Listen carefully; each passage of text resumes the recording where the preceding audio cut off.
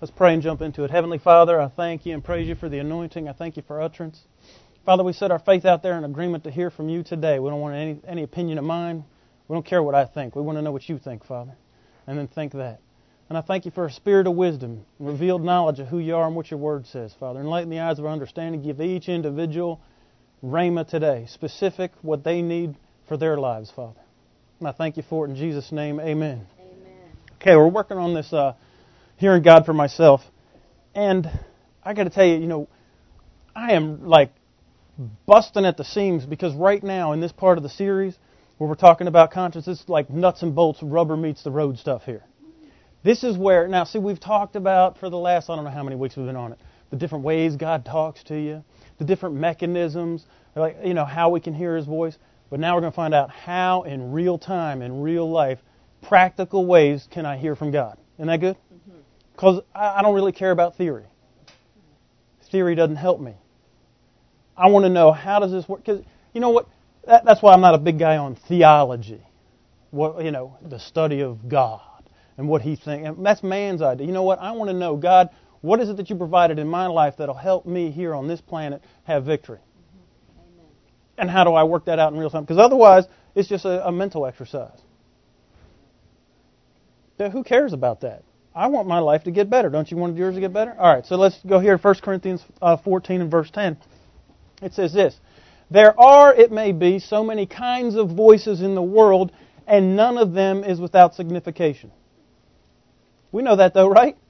Now we're hearing voices from all angles. And he says there's different kinds of voices. Most of the voices that we hear are not audible. Most voices that we hear are not audible. We hear them in our head, and our mind is where we receive all these voices. That chair will start talking to you in a few minutes, if it's not already. This is not comfortable. I'm cold. I'm hard. And Andrew, you're making me miserable already. No, I'm not. The chair is. It's talking to you. Okay, but same thing. Your car will talk to you. Right? I use that example about when the gauge goes down to empty. Doesn't it talk to you? Or your 3,000 miles are up 5,000 miles ago to get the oil changed. Am I the only one that happens to? Huh? You look up on the sticker and you're like, oh! And then you start thinking, oh no, that's when I got it changed last, so I could add 3,000 on that. No, honey, no, you minus 3,000, and that sticker will talk to you. Amen. But you know what? What happens in life is we're so used to hearing all these voices, and we're pulled and driven and led or influenced in this direction, that direction by all these voices. We're influenced by them, and we end up being tossed to and fro and carried about and just chucked here and there. And you ever feel like that, like you're in the washing machine of life? Well, I don't want to live like that. I don't want to live like that. So look over here in Mark 4. This is why Jesus said this. He said, "Take heed what you hear, and what measure you meet, and it shall be measured to you. And unto you that hear, more will be given.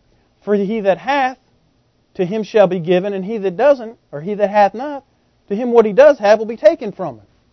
Now let me untangle the King James. He said, you know what? You better take heed which voice you're listening to first off, and then we put a value system on it. Remember 1 Corinthians 14, it said all these voices have signification. They're all significant, but how significant are they in my life? Do I make decisions on this voice that I hear? Really, there's three kinds of voices that the Bible talks about. And He talks about the lust of the flesh, which is the voice of the flesh, the lust of the eyes, which is the voice of advertising, and the pride of life or the pride of bios, which is your ego. Those are the three main things that either your flesh wants Oreos now. You could be pulled and driven by that. Or it wants sleep, right? Or it wants sex, or it wants to feel good, so we go medicate ourselves, or whatever your flesh wants. I don't want to get out of bed. I don't feel like going to work, right? That's what the Bible calls it. That's the religious term, lust of the flesh. It's just the voice of the flesh. It's your flesh saying, feed me, put me to bed. Well, okay. The lust of the eyes is the voice of advertising. That's what Satan did to Eve in the garden. Look at this. It looks good. Right? It was like a Tropicana commercial. If you drink this, you'll get your necessary calcium for the day. Or any of those beverage drinks. He's telling her this fruit looks good. This fruit, it'll make you wise. It'll make you like God. It's the voice of advertising. How many know her life was influenced by the voice of advertising. Is ours? Yeah, it is. That's why they do commercials. They work. Amen. I know that's right. And if you don't, Kimmy and I were in the grocery store the other day, and all the kids' cereals are down here. All the healthy ones are up here. You know why? Because the advertising that's done on Nickelodeon and Disney Channel, now it all matches up with down here. Doesn't it? Mm-hmm. So they know it works on your kids too. And then the pride of life. This is the one that'll get most of us if the other two don't. Do you know we tie our self-esteem to like what our job is? I mean, now I've had a lot of jobs. I mean, my self-esteem was higher when I could say I was a special agent, because that's special, than when I was like the dairy stock guy at the Bilo. Nothing wrong with either. Both of them and you know what? Both of them had to grind. Neither of them made me happy, to be honest with you. They had stuff that I had to deal with. A boss that I didn't like. Had to get up and show up. But why did I tie my self-esteem to one? Well, because people listened to the voice of advertising. They saw really cool movies about special agent. Pride of life. So I'm listening to that voice. I mean, I shouldn't make decisions on, what'll make me feel better, self-esteem-wise, pride in life, and what it is I want other people to think of me. That's why I drive certain cars. Well, I wouldn't just drive a clunker. I wouldn't go to church to it. A lot of people won't come to this church because of the pride of life. Look where they meet. We ain't even got sheetrock. Amen. I know that's the truth. It's all right. It don't bother me none. Who's missing out? They are. When you listen to the pride of life, you missing out. It's not the pride of Zoe, it's the pride of Bios. It's the pride of natural life. Make decisions based on that. Where you go to college. Even the Marine Corps, right? That's a recruiting statement. The few, the proud. We buy into it. I did. Worked on me. Amen. But so you understand, we got to put a value. You know what? We shouldn't value any of those voices. Because if we do, we'll make decisions on them, and guess what? They don't lead to life. Now he said, take heed what you hear and what value you put on it. And so, you know what? And I'll say this. That's verse 25. To him that hath, say that you have rhema, and you value rhema. You value God talking to you. The rhema that you do get, if you value it, what does it say? To him shall be given what? More. You'll get more. You'll get more. And if you don't value rhema, and you value all this other stuff, all these other voices, the little that you did have will be what? Taken away. But it doesn't just rhema. It's anything. You ever hear, if you don't use it, you'll lose it? Mm-hmm. Anybody remember anything from their third grade geography class? Huh? No. I don't value it. Did you? Not that much, or you would have remembered it. Because if you did remember it and you valued it, you would have had more. You might have went to college for geography. And now you might be working for National Geographic. Right? It could be whatever area in life that you put value on, and that's usually why people make career track decisions on what they want, on what they value. Now, I'm not a doctor because I didn't really value blood and guts, and fixing that. That didn't interest me. Now, blowing stuff up did interest me, so I went in the Marine Corps. I like that. Do you see? But I made decisions in my life based on what I valued, what I heard, and then the more that I valued that, the more that I got of that. Can you see that? That's what happens. So that's the same thing we're trying to do is hear from God. So we need to value our time and what we hear from God more. So when He does say something to us, we should put a high value on that and do it. Because if we want more of that, then we should value that. Same thing with my wife and I. If I value what she says, if she say, no, that ain't right, you should do this. If I value that and go do that, how many know she'd be more inclined to help me out the next time I'm about to make a fool of myself? If I don't value it, she might just say, well, I told him 4 times already. Now I'm just going to watch him do it. And they go, well, I don't know. Huh? It's funny, but it's not. Amen. I had to learn that the hard way. I just do what Kimmy says after a while.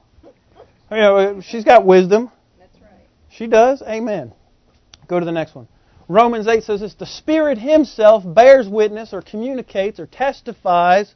Remember what bear witness is? Testify, tells the truth as He knows it. Right? With our what? Our spirit. Not our mind. All these other voices you'll hear in your mind. Every voice that talks to you receive in your mind, except for one, God's. He don't talk to your mind. He's not a mind. He's a spirit. His Spirit will talk to your spirit. Now this seems basic, but look over here in Romans. We're right there in Romans 8. Let's flip back, just back up a couple of verses. Romans 8. and verse 10. I'm about to bust. I got all this stuff on the inside of me. I hope I get it all out in a fashion that we can grab a hold of it. Romans 8 and verse 10 says this, and if Christ be in who? You. So who are we talking about? Right, we're talking about ourselves. If Christ be in you, then the body is dead. Whose body? Your body, right. Your body's dead because of sin, but the Spirit, see how they capitalize that? That's a small s, because if it's your body we're talking about and Christ is in you, then whose spirit will we be talking about? My spirit. Your spirit. So look, if Christ be in you, the body's dead because of sin, but the Spirit, your spirit, the part that God talks to you, is what? Life. That's Zoe. That's the life of God because of righteousness. If we understood, if we just thought about it for a minute, we understood that our life is in our spirit, a lot of these other voices would start melting away.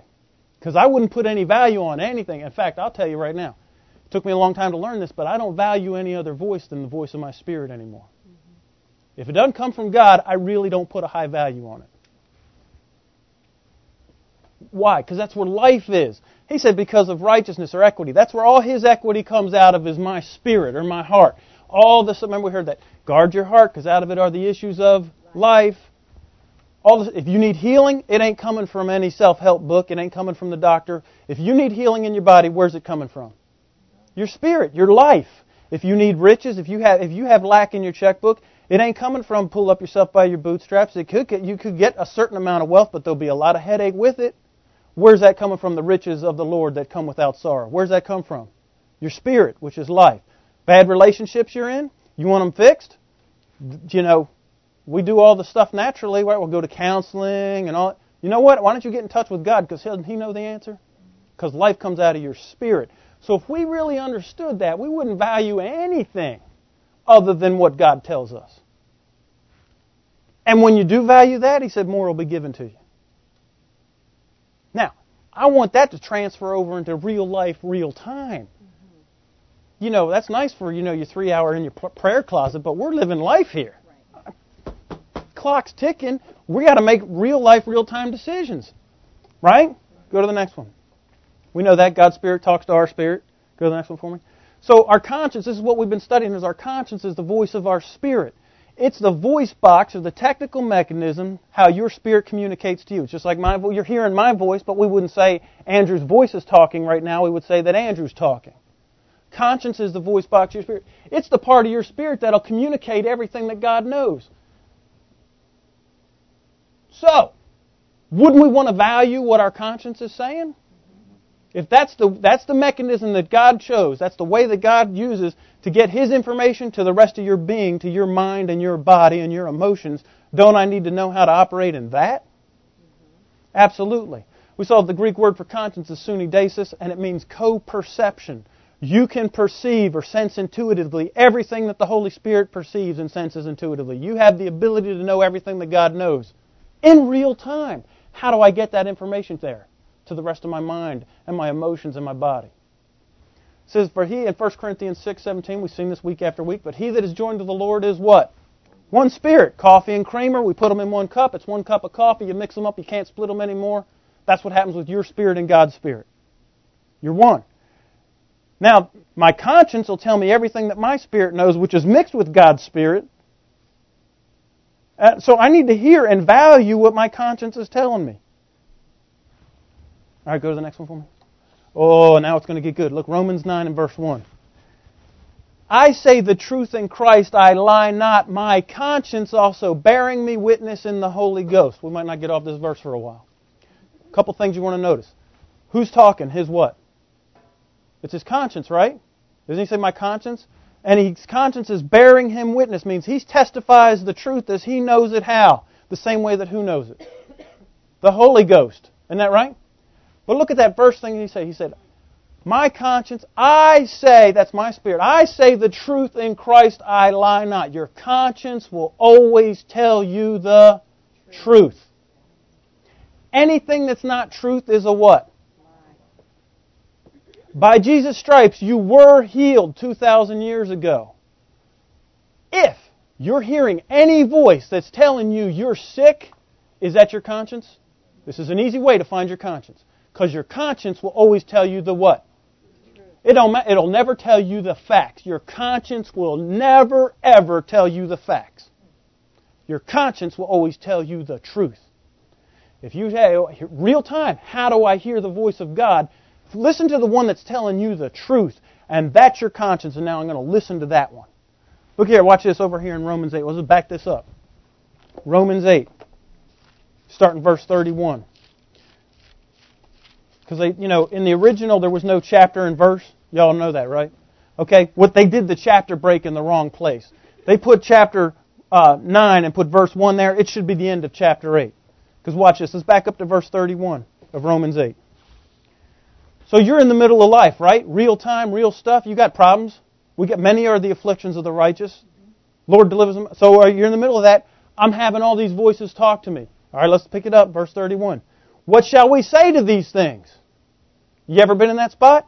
All this stuff in life coming at you? What shall you say to these things? And usually it'll be cussing. Don't act all holy. It's Easter, I know, but I know, come on. Cussing, it's all right. I'm not saying it's not cursing, it's cussing. There's a difference between cursing it, because if you curse it, then you have what you say. If you're just cussing, well, He said, what do we say to these things? Here's your conscience talking, because it'll tell you the truth. If God be for us, who can be against us? That's the very first thing that your conscience will start telling you. If God's for you, who can be against you? Now watch this, kind of this war going on in his head. He's going to set, I'm trying to hone in on my conscience. Look at this running dialogue he has. Here's your conscience talking. If God's for us, who could be against us? This is your conscience, will tell you this. He that spared not his own Son, but delivered him up for all, how shall he not with him also freely give you how many things? All. Freely. If he gave Jesus, this is your conscience. If he gave Jesus up, why do you think he's withholding the money to pay that bill? Why do you think he's withholding healing? This is the truth. If you're not hearing that, it ain't your conscience. Easy way to find your conscience. Look, now here's your conscience talking. Who shall lay anything to the charge of God's elect? Does that sound like guilt? No, that sounds like, you know what? Who is any of y'all that are going to find fault with me? That sounds kind of cocky, doesn't it? That's your conscience talking, because the truth is that when God looks at you, He thinks that you're what? Perfect. Does He remember anything that you did wrong anymore? No, so if you hear anything that tells you, oh, you don't deserve that, that ain't your conscience. Your conscience will say, who is going to tell me, namely hell, the devil, who is he to tell me I don't deserve and I shouldn't get and I can't receive and that ain't for me today? I'm God's elect, baby. That's your conscience talking, telling you the truth. What else? He said, it is God that justifies. Who made me right? God. It's available for everybody on the planet, isn't it? Remember we saw that last week. God doesn't hold anything against the world. That means the world's accounts are clean. Y'all have seen that bumper sticker? I'm not perfect. I'm just forgiven. I'm a Christian. Well, stupid, that's the whole planet. The whole planet's forgiven. Read your Bible. If they're not, then what Jesus did wasn't enough. Okay. Verse 34. Who is he that condemneth? Who's that that's trying to make me feel guilty? This is I'll tell you what, I don't know why we didn't read this before. Because here's my conscience talking to me. Who's that that's trying to make me feel guilty? It is Christ that died, yea rather, that is risen again, who is even at the right hand of God and makes intercession for me. Who's going to bat for me? Jesus. That's your conscience telling you, man, if you got Jesus as your defense attorney, going to bat for you, Johnny Cochran ain't got nothing on Jesus, does he? Think of the craziest defense attorney in that dream team. Jesus is better. He never lost a case. And then watch this. This is your conscience, he'll tell you the truth. Who shall separate us from the love of Christ? Shall tribulation, or distress, or persecution, or famine, or nakedness, or peril, or sword? Now watch this, what your mind will say. Yeah, but as it is written, for thy sake we're killed all the day long. We're counted as sheep for the slaughter. You ever heard that? And he's quoting a psalm out of context. Hell will do that. And religious people. Yeah, but we're killed all the day long for Jesus' sake. You ever heard that, John? What's the very next word that Paul says? No! That's your conscience. No! See, what it'll sneak in is this other voice that'll start to try and get you off. Like, no, you know you should be suffering for Jesus. No, your conscience will tell you no. No, no, no. Why? Because in all these things we are what? More than conquerors through Him that loved us. That's your conscience talking. If you're not hearing that voice, it ain't your conscience. Value what your conscience is telling you. Because it'll tell you, no, we're more than conquerors in all this. I don't care what it looks like. What was the list? Tribulation, distress, persecution, if you're hungry, if you're naked, peril, or even somebody's got a sword or a gun to your head. No, I'm more than a conqueror in all these things. Okay. What else? For I am persuaded that neither death, nor life, nor angels, nor principalities, nor powers, nor things present, nor things to come, nothing that I'm going through now, and nothing that you could think up bad that's coming down the pike. He said, neither height, nor depth, nor any other creature be able to separate us from the love of God, which is in Christ Jesus our Lord. I say the truth in Christ, I lie not. My conscience also bears me witness in the Holy Ghost. Explanation point, end of the chapter. That's your conscience talking to you. I win. If it ain't I win, it ain't your conscience. Because it ain't the truth. Because the truth is, Jesus did all that stuff so that you could win. He's not going to do one more thing to make you win. He did it all 2,000 years ago. He ain't going to keep dying and keep going to hell and keep taking stripes on his back. No, He did it one time for all. Value that. So if you're ever wondering, am I making the right decision? Well, I can't hear from God. Really? Let's hear what's the truth say. Listen to your conscience. Now, we win in everything we do. Amen. I'm more than a conqueror. It don't matter what comes down the pike. We win. That's the truth. I say the truth. In Christ I lie not. My conscience bearing me witness, telling me the truth the same way the Holy Ghost knows it. Does the Holy Ghost know some truth? Mm-hmm. Yeah. And your conscience will say, it'll never tell you anything different than what the Holy Ghost says. That's a good one to trust. Amen. Now, is it easy to locate your conscience now? Yeah, because if it's the facts, it ain't your conscience. If it's I'm losing, it ain't your conscience. If it's, what are we going to do now? It ain't your conscience. Your conscience is, we win, we're more than conquerors in everything. Have a nice day. And no matter what you could dream up, no matter what I'm in now, or, because He said the things that come too, I love that. He said, no matter what bad thing you could dream up that will happen in the future, it doesn't really matter. Because I'm more than a conqueror in that too. Mm-hmm. I like that. Mm-hmm. All right, go to the next one for me. All right, so we know that conscience is the voice of our spirit communicating the influence of the Holy Spirit.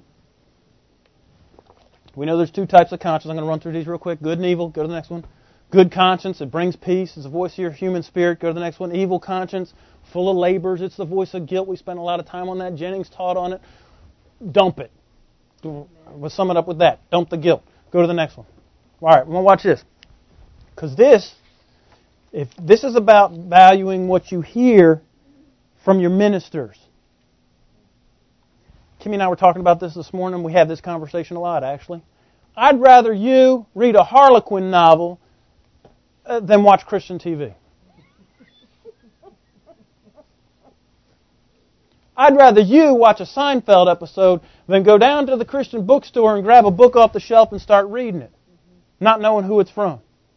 But it's Christian, quote, quote. All right, go to 2 Corinthians 4 and verse 1. I can't believe you said that, Andrew, and it's Easter. Listen, you're reading a Harlequin novel, you shouldn't be, doing the stuff that they do in that, right? You don't need a red flag to go off. Yeah, that's still, yeah. But you're reading something, guys, in the quote, quote, Christian, wrapped in, cloaked in that, boy, it'll get you off in a heartbeat. It'll get you in guilt and ensnare you and entrap you and keep you from receiving in 5 seconds or less. Read this. 2 Corinthians 4 and verse 1. Therefore, seeing we have this ministry, Paul said, that we have received mercy, we faint not. If your minister isn't doing this, you need to run. We have renounced the hidden things of dishonesty. There's a lot of ministers that haven't done that, I'm sorry to say. Not walking in craftiness. You know what that means? It means you manipulate people with the word. Manipulate behavior. Y'all ever been there? Where somebody's trying to get you, to guilt you into doing something or manipulate your behavior and use the word to get you to do what they want you to do? nor handling the Word of God deceitfully, and that Greek word means to ensnare people. But by manifestation or exhibiting and displaying of the truth, we commend ourselves, and that Greek says we confer our trust towards every man's conscience in the sight of God. That's telling me, as your pastor, all I have to do is live the truth and teach the truth. I don't have to ensnare you. I don't have to use sleight of hand. And you know what? I trust that your conscience, I'm trusting that your conscience will tell you the right thing. Because why? I'm teaching you how to hear from God. I, as your minister, trust that you hear from God because I'm doing it. And I'm not manipulating you, and I'm teaching you how to hear from God for yourself. So at no time do I ever not trust that you're hearing from God. If your minister, your pastor ain't trusting that you hear from God for yourself, run! Because Paul said this is the ministry that was given to us, that we confer our trust to your conscience. I trust that you hear from God. If I'm supposed to trust that you hear from God, don't you think you should trust that you hear from God? Do you see how we made that switch? Because you don't really trust that you're hearing from God all the time, do you? Be like, everyone's quiet. Well, I don't know. Yeah, I trust all the time. You know what? Good. Start. You should be saying that and believing that you hear from God all the time. If I believe that you hear from God, you should believe that you hear from God. He said, I confer my trust. I commend myself to your conscience. I trust that you're hearing from God on your own. But isn't that what we've done at the clock all along? Mm-hmm. And a lot of people, it was an offense to them, to be honest with you. They didn't want to hear from God for themselves. They wanted me to tell them what to hear from God and then do that, because then back to the measuring stick. Oh, I made the mark. Woo, I'm good. So it might even seem on the front end that it's harder for you to, have to take the time to hear from God. But it ain't really. Because is your conscience with you all the time? Mm-hmm. All we have to do is recognize it. Isn't it? We don't have to spend 100 hours in prayer and fasting. Do you? No. All I have to do is recognize when my conscience is yakking to me. That's it. Okay. Go to the next one. All right, this is the nuts and bolts of it, okay? I don't really care about an evil conscience. Listen, if you're in guilt, you cannot hear from God. Questions? We went over that for about 3. If you're feeling guilty about something, you can't get rhema, okay? And you've taken yourself out of a good conscience. Remember, the answer is not putting away the filth of the flesh, but a good conscience. So, the Bible talks about 6 conditions of a good conscience.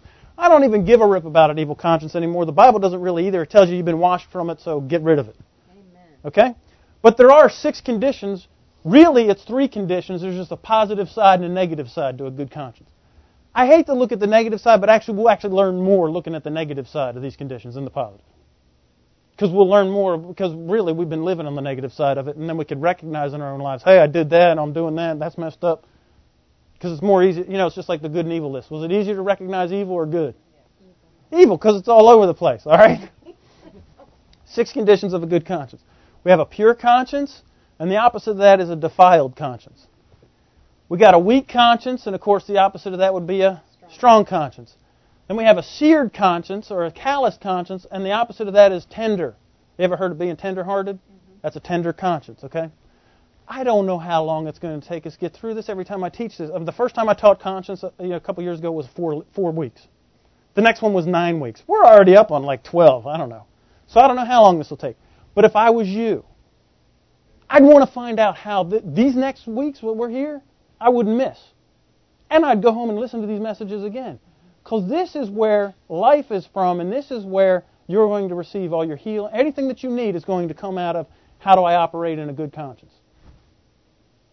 I practice it, I already know it. I don't need to show up to church every week to hear it. If your life isn't doing everything that you want it to do, you might want to show up. And I'm not trying to guilt you into it. It doesn't really matter to me. I'm going to teach you whether you're here or not.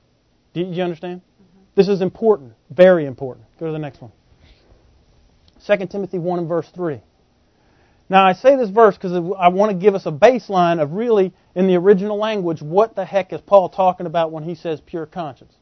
So here's this verse. He says to Timothy, I thank God, whom I serve from my forefathers with a pure conscience. that without ceasing I have remembrance of you in my prayers day and night. Go to the next one, Emily. Here's that Greek word pure. It means this. It's clean. It's clear. Sometimes it means that you prune it to bear fruit. You know, that's not really, we don't like to hear that, do we? Get pruned. Purified by fire. Don't like that one either too much myself. Free from corrupt desire. It's sincere. It's genuine. And look at this. It's free from every admixture of what is false, and it's free from what? So if you're feeling guilty, you've already violated your conscience. You don't have a pure conscience. That's the one on the bottom. We'll stick that one's easy, isn't it? We can identify guilt pretty quick, can't we? If you get into guilt, you've already violated your conscience. You've defiled it. It's not pure anymore. The next one back on that list is free from every admixture of what is false. Now, I said this the other week. Yeah, anybody have like a two-stroke engine, like a chainsaw? A two-stroke? You know, you have to mix the fuel and the oil. Guys, you know what I'm talking about, right? Where you have so much, per gallon of gas, how much ounces of, crude oil that you mix in there so the engine don't blow up. That's how you make a really good lie. Here's a recipe for a really good lie. A whole lot of truth, a gallon of truth, and just a couple ounces of what's false, and then you mix it in there and shake it up. That's a good lie. It'll violate your conscience, though. Any admixture, if you mix in anything false in what you're saying, say this with me, not one more lie. You ever wondered why can't I hear from God? If you're telling lies, if you're twisting the truth. Remember Paul said, I got rid of craftiness. I got rid of the hidden things of dishonesty. I don't ensnare people anymore. I don't spin. Next time you're ready to do the tap dance so you don't get in trouble with your wife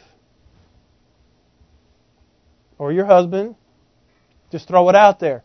Why? Because you know what? I love you, baby, but I don't love you as much as I love hearing from God. I won't tell you I'm glad to see you if I'm not. Well, he didn't. I might tell you you look good.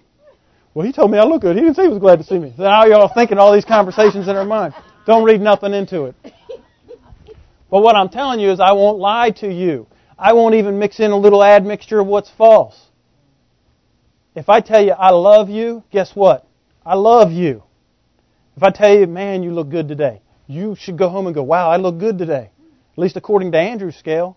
Because I'm not going to make up some trash and just to be nice and smooth and work a room. And you know why? Because I like hearing from God. And I'm not going to violate my conscience just to make you feel good. Now, that got me in trouble too a lot of times here at church because, well, he's so brash and rough. I could lie to you, but we won't have really good teaching anymore.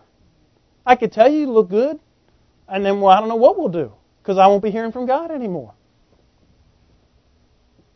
I'm keeping my conscience pure. And I'm not saying I go around saying mean stuff because I don't. But if I'm not just, a lot of times you just be quiet. You don't have to say anything. We feel pressure to say something, don't we? If there's that really long pause, that pregnant, uncomfortable pause. Someone will feel the pressure to say something. Huh? You ever felt that? That's guilt. Now we're back to the other one. So don't mess with either guilt or the admixture of false. We're trying to keep a pure conscience. All right? Go to the next one for me. 1 Timothy 3. I want to look at this. 1 Timothy 3. Now, this is talking about the office of deacon, but I don't care about that. Right in the middle of this thing that Paul gives for the resume, if you will, the qualifications for the office of deacon, is hidden this nugget of truth. Right in the middle of it. That's huge. But we just kind of pass over because, this is written for deacons and I'm not really trying out for that job. Okay, but let's look at it. 1 Timothy 3 and verse 8. Likewise, must the deacons be grave and not double-tongued or sincere and genuine, not given to much wine, not greedy of filthy lucre, holding the mystery of the faith in a pure conscience, and let these first be proved, have a track record, then let them use the office of a deacon being found blameless or clean and pure. Now, right in the middle of that, did you see that one verse, verse 9? Mm-hmm. Read that with me. Holding the mystery of the faith in a pure conscience. You ever wonder why your faith didn't work? Have you ever wondered why you said to a mountain, move, and it didn't move? Mm-hmm. Yeah. And it was a mystery. Well, I believed God and He didn't show up. The key or the holding of that mystery, the solution to this mystery is in what? Found in what? Think about that for a minute. Here's the answer to the mystery of why your faith didn't work. Was probably 99%. I can just see the first cut is you didn't have a pure conscience. Now think about all the times that your faith didn't work. Now this isn't guilt, because guilt, no, we got rid of guilt. Now we're doing we're trying to real time in real life, how do I get my faith to work? How do I hear from God? I got to stop telling lies. I got to stop being crafty with the truth. I got to stop spinning stuff. Right? Think about any time you ever... And listen, I am not trying to make us feel guilty. So get rid of that. We did 3 weeks on no guilt. You don't beat yourself up over this. What we're doing is going, oh! Now I see. Because this, if I keep my conscience pure, if I guard my heart, if I take heed what I hear, how many know... Now listen, you can listen to a bunch of Christian quote junk that will defile your conscience and you won't even know it because you'll be reading stuff that is truth mixed in with what is false. And now you didn't even mean to do it, but you don't have a pure conscience anymore.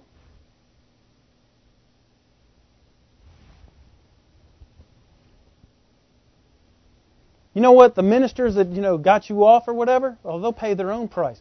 But while you're listening to them, you pay a price because guess what? Your faith ain't working because you've believed something that is an admixture of what is false. And if you're believing that and not believing what God told you and what God's Word says, like the whole tithing thing. I believed for years that if I tithed, I'd get a 30, 60, and 100-fold return. When we taught that, did it ever work? No, it was false. It took me years before God told me, you want to learn something? Because you ain't sowed no seed yet, Bubba. You're giving me tithes and offerings. That's different. And there's no 130 or 60-fold return on tithes and offerings. You do that because you love me. How many people in the body of Christ bought into that admixture of what is false, and now their faith isn't working, and they have no clue, they've just been blindsided?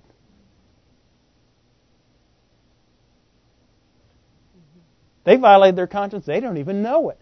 But what's your conscience? See, you got to stop thinking conscience is that little angel and that little devil on your shoulder. Conscience is the voice of your spirit. And when you shut that voice down, you're not listening to that. If you listen to an admixture of what is false and you take heed and you hear that and you value that and you don't value your conscience saying no, because your conscience would tell you no if you were listening to it. Really? Absolutely it will. It tells you the truth. I lie not. I say the truth in Christ. My conscience bears witness to me the same way the Holy Ghost does. The Holy Ghost, it took me how long before? I don't know. I was praying 2 years. God, how come I'm not seeing this 100-fold return? My heart's right. I'm believing it. He said, you're believing a lie. I'm just using that as one example. How many other things in life have we been? I don't know. But you know what? That's why I don't value what man says or what man thinks anymore. I value what my conscience tells me because it won't lie to me. It'll tell me the truth in Christ and say it how the Holy Ghost says it. Y'all following this? This is real time, real life. This is huge. It's the mystery of faith held in a pure conscience. Very, very careful of what we hear. Very careful. And then there'll be something down on the inside of you that just won't just sit right with you. You ever heard that? I can't put my finger on it, but there's just something missing there with what that guy's saying. Or it's just scratching on the inside. Trust that. That's your conscience telling you, no, something wrong, something off. Can't really put my finger on it. That happens to me a lot. Even when we're talking to somebody, Kimmy said the other day, I just got a weird feeling from so-and-so. Really what she's saying is, her conscience is sensing something in the spirit. She don't know exactly what it is, can't put her finger on it right now, but I know something's up, so there's a warning flag went off. Y'all ever felt that? Something wrong on it? Can't really put my finger on it, but so let's just stop and not proceed any further on that one. This is the mystery of the faith. Pure conscience. Now listen to what admixture of what's false. Is this helping anybody? Because there's a lot of stuff out there that's false.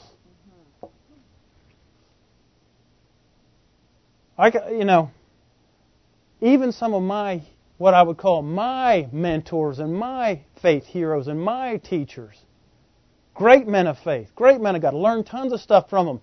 Even now, when I hear them, I'm like, well, that's not really right. Just down on the inside. That ain't right. Am I judge them? No, I love them. Thanks for everything that you did teach me. But absolutely. But I'm also going to go on with what God's telling me, what my conscience is telling me. And if something wrong, then I'll dig into the Word and find out, and Holy Spirit, now you show me. Where is it? We just don't go, well, there's something wrong with that, and then just leave it.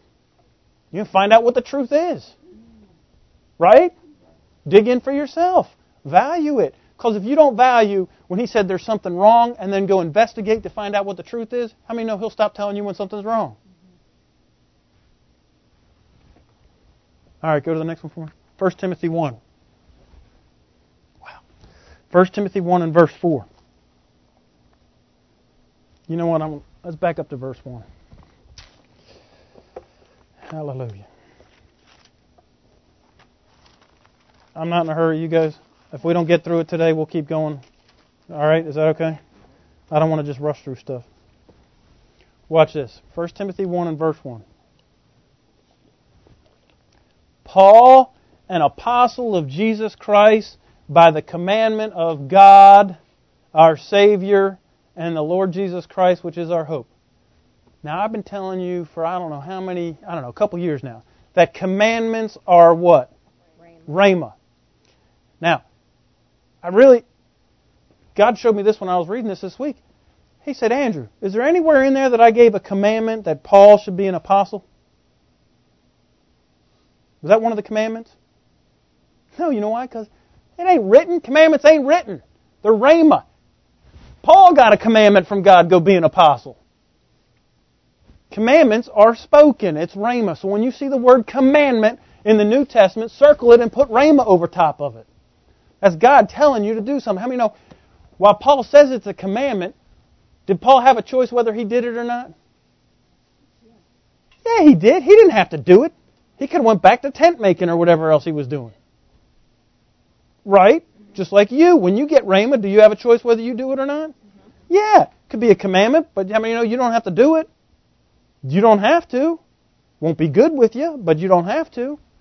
It's rhema. Verse 2. Unto Timothy, he's writing to Timothy, my own son in the faith. I mean, that's an intimate relationship going here. Isn't it? Okay. Grace, mercy, and peace from God our Father and Jesus Christ our Lord. I besought thee to abide still at Ephesus, and I went to Macedonia, that you might charge some that they teach no other doctrine. So he leaves Timothy, his son in the faith, at the church at Ephesus while he's going on with his apostle, Eisen, whatever apostles do. Right? That's what he's on his missionary trip. Left Timothy here to make sure that what happened at Galatia doesn't happen here. You know what that is? Remember? Who bewitched you? This is Genesis, back in the law, the Judaizers, all that. He wants to make sure that the people at Ephesus don't get into that. Now let's read in verse 4. He said, they don't teach any other doctrine, neither give heed. We're going to take heed what we what? Hear. Remember that? Take it. Neither give heed to fables, which are stories, and endless genealogies. That's spiritual pedigrees, what it says in the Greek.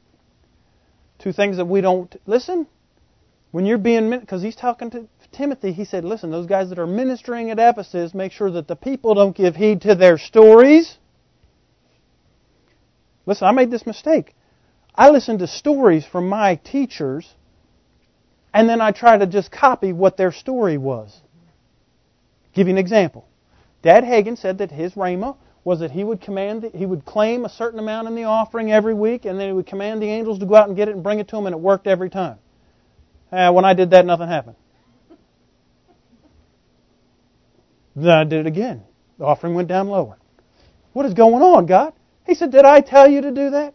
Well, no, but it worked for Dad. It'll work for me. He said, no, I didn't tell you to do that. Who told you to do that? Well, nobody. What was I doing? I was giving heed to his fables. Not saying they weren't true, but I don't give heed to his stories. It's a good example. That's why I don't tell you too many stories. Because what I know what will happen is you'll try to do what I did and imitate whatever it is that would happen and try to work and line up the planets right and all the stars. And then I'm going to say exactly the jerk store called and they're running out of you. And it won't work. Okay? And then don't give heed where it says endless genealogy, spiritual pedigrees. I don't care who your daddy or your great-great-granddaddy or your great-great-great-great-granddaddy, and you could trace your line back to Pope John, whoever, the first. I don't care. I don't care how many theological seminaries you went to, how many degrees you got. If what you say doesn't line up with what my conscience says, who tells me the truth in Christ, guess what? Love ya, got a thing. Don't you be intimidated by anybody's spiritual pedigree. If you have the same Lord and the same Spirit on the inside of you, what makes them so big? Well, I don't know the Word as good as them. You probably know the Spirit a whole lot better than them, so don't worry about it. Okay, so don't give heed to stories and spiritual pedigrees, which minister questions. They serve up questions. That's true. Whenever I've tried to copy somebody's story, it served up a lot of questions like, how come that didn't work? Huh? Y'all ever been there? Okay. I'm feeling like I'm out here on Exile Island by myself. It says, it ministers questions, serves up questions, rather than godly edifying, which is in faith, and do that one. Now the end of the commandment. What's a commandment? Rhema. The end of any commandment. The final goal of what any commandment, any rhema that God gives you is what? Love. It's agape. That's the end goal. For God so loved the world. Everything is you. God is love. At the end goal, love. That there would be love at the end of whatever rhema that He gives you. How do we get there? Out of a pure heart and a good conscience and of faith unfeigned, from which some have swerved, turning aside to vain jangling. Let me untangle that. You want the rhema to work for you? The end goal is that the rhema comes to pass and we get the end goal, right? Mm-hmm. He said, out of a pure heart and a good conscience. The first thing we have to do is have a good conscience. We're not living in guilt, right? I'm listening to the voice of my spirit. The second hurdle to jump is that it's pure. Isn't that what it said? Mm-hmm.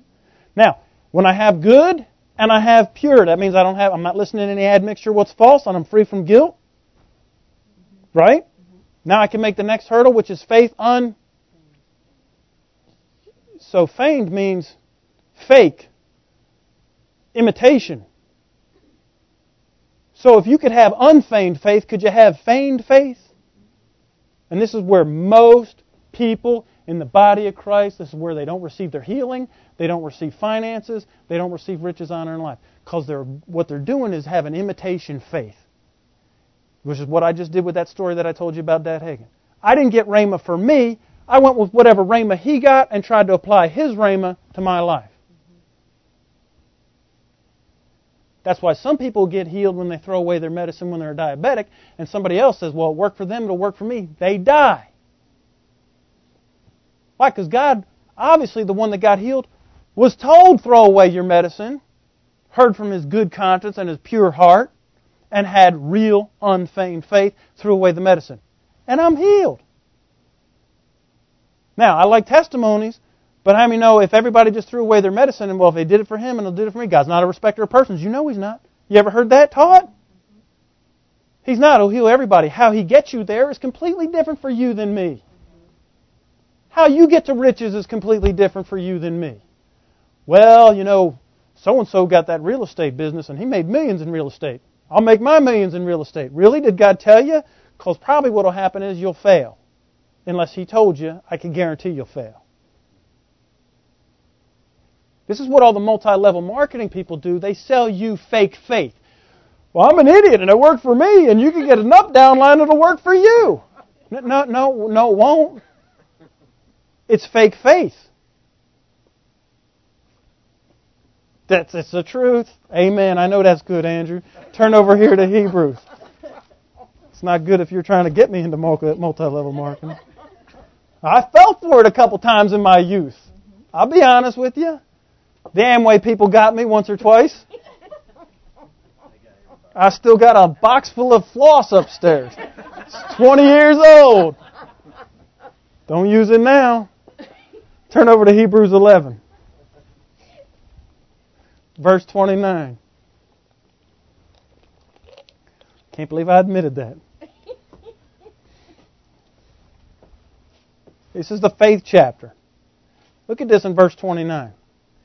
It said, by faith, he's talking about the children of Israel went through the Red Sea as by dry land. Now, last night, the Ten Commandments were on with Charlton Heston and Yul Brynner.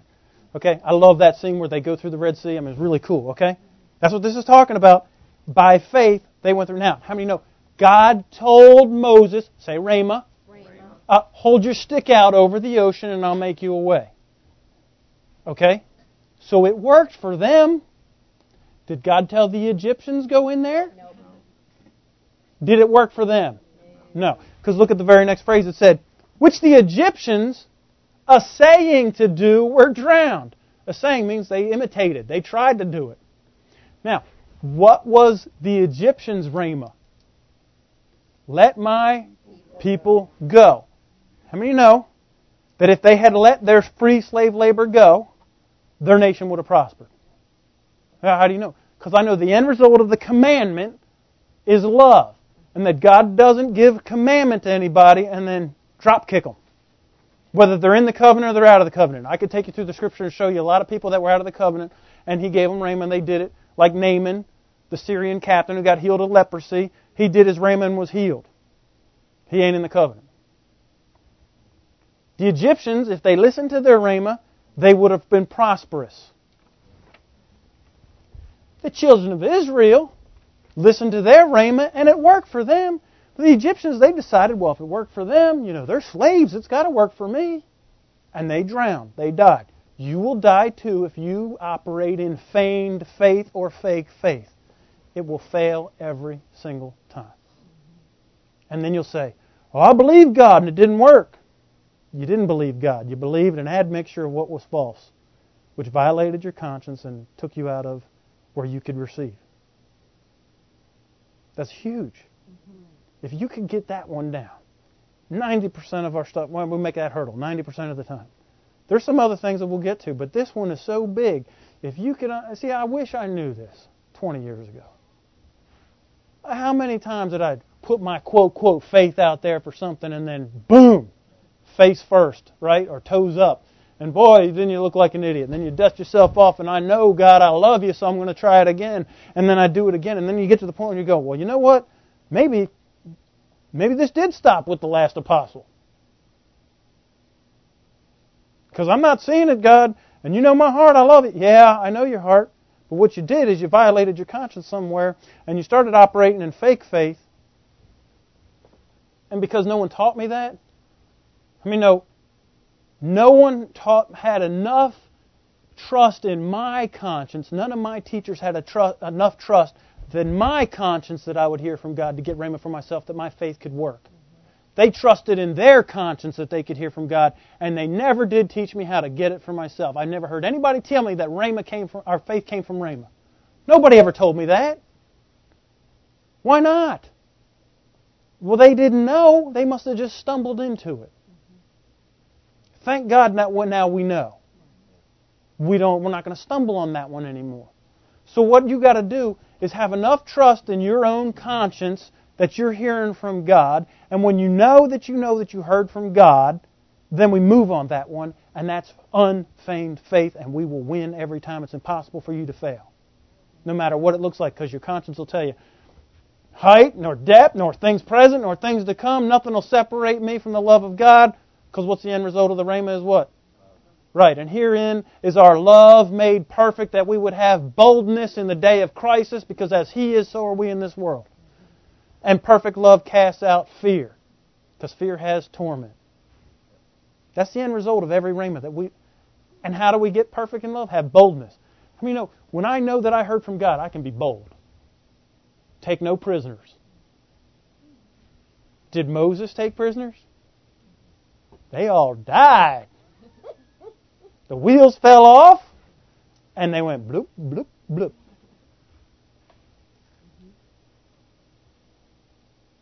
Pure conscience. All right, next week I'll give you the prescription that Paul gives us on how to have a pure conscience. Because now we know what it is, but we've got to know how to get there, don't we? How do we keep it that way?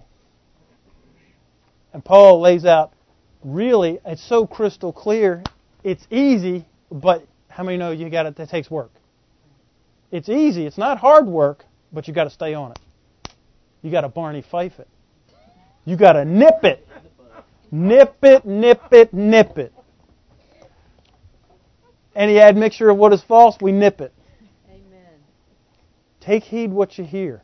Turn off all that. You know what? Just go listen to classic rock 101 or something, okay? Something that you know is not spiritual. Until you can isolate and you know that I'm hearing my conscience and you can tell what is an admixture, what is false, and what is the truth, just stop listening to a bunch of stuff. I know guys that are so mixed up because they listen, they just go through whatever the TBN lineup is. And by the time, you watch that from 8 o'clock to 4 in the afternoon, you've run the gamut of stuff, and man, I want to be Hindu. They have at least, peace of mind. It's true. Amen. All right, y'all stand to your feet with me. Heavenly Father, I thank you for your word. I thank you that it is truth. Holy Spirit, I thank you for testifying the truth to us as you know it. Holy Spirit, come along. Help us to recognize our conscience. Help us to recognize when you're talking to us. Help us to recognize when our Spirit's talking to us. And I thank you for it in Jesus' name. Amen.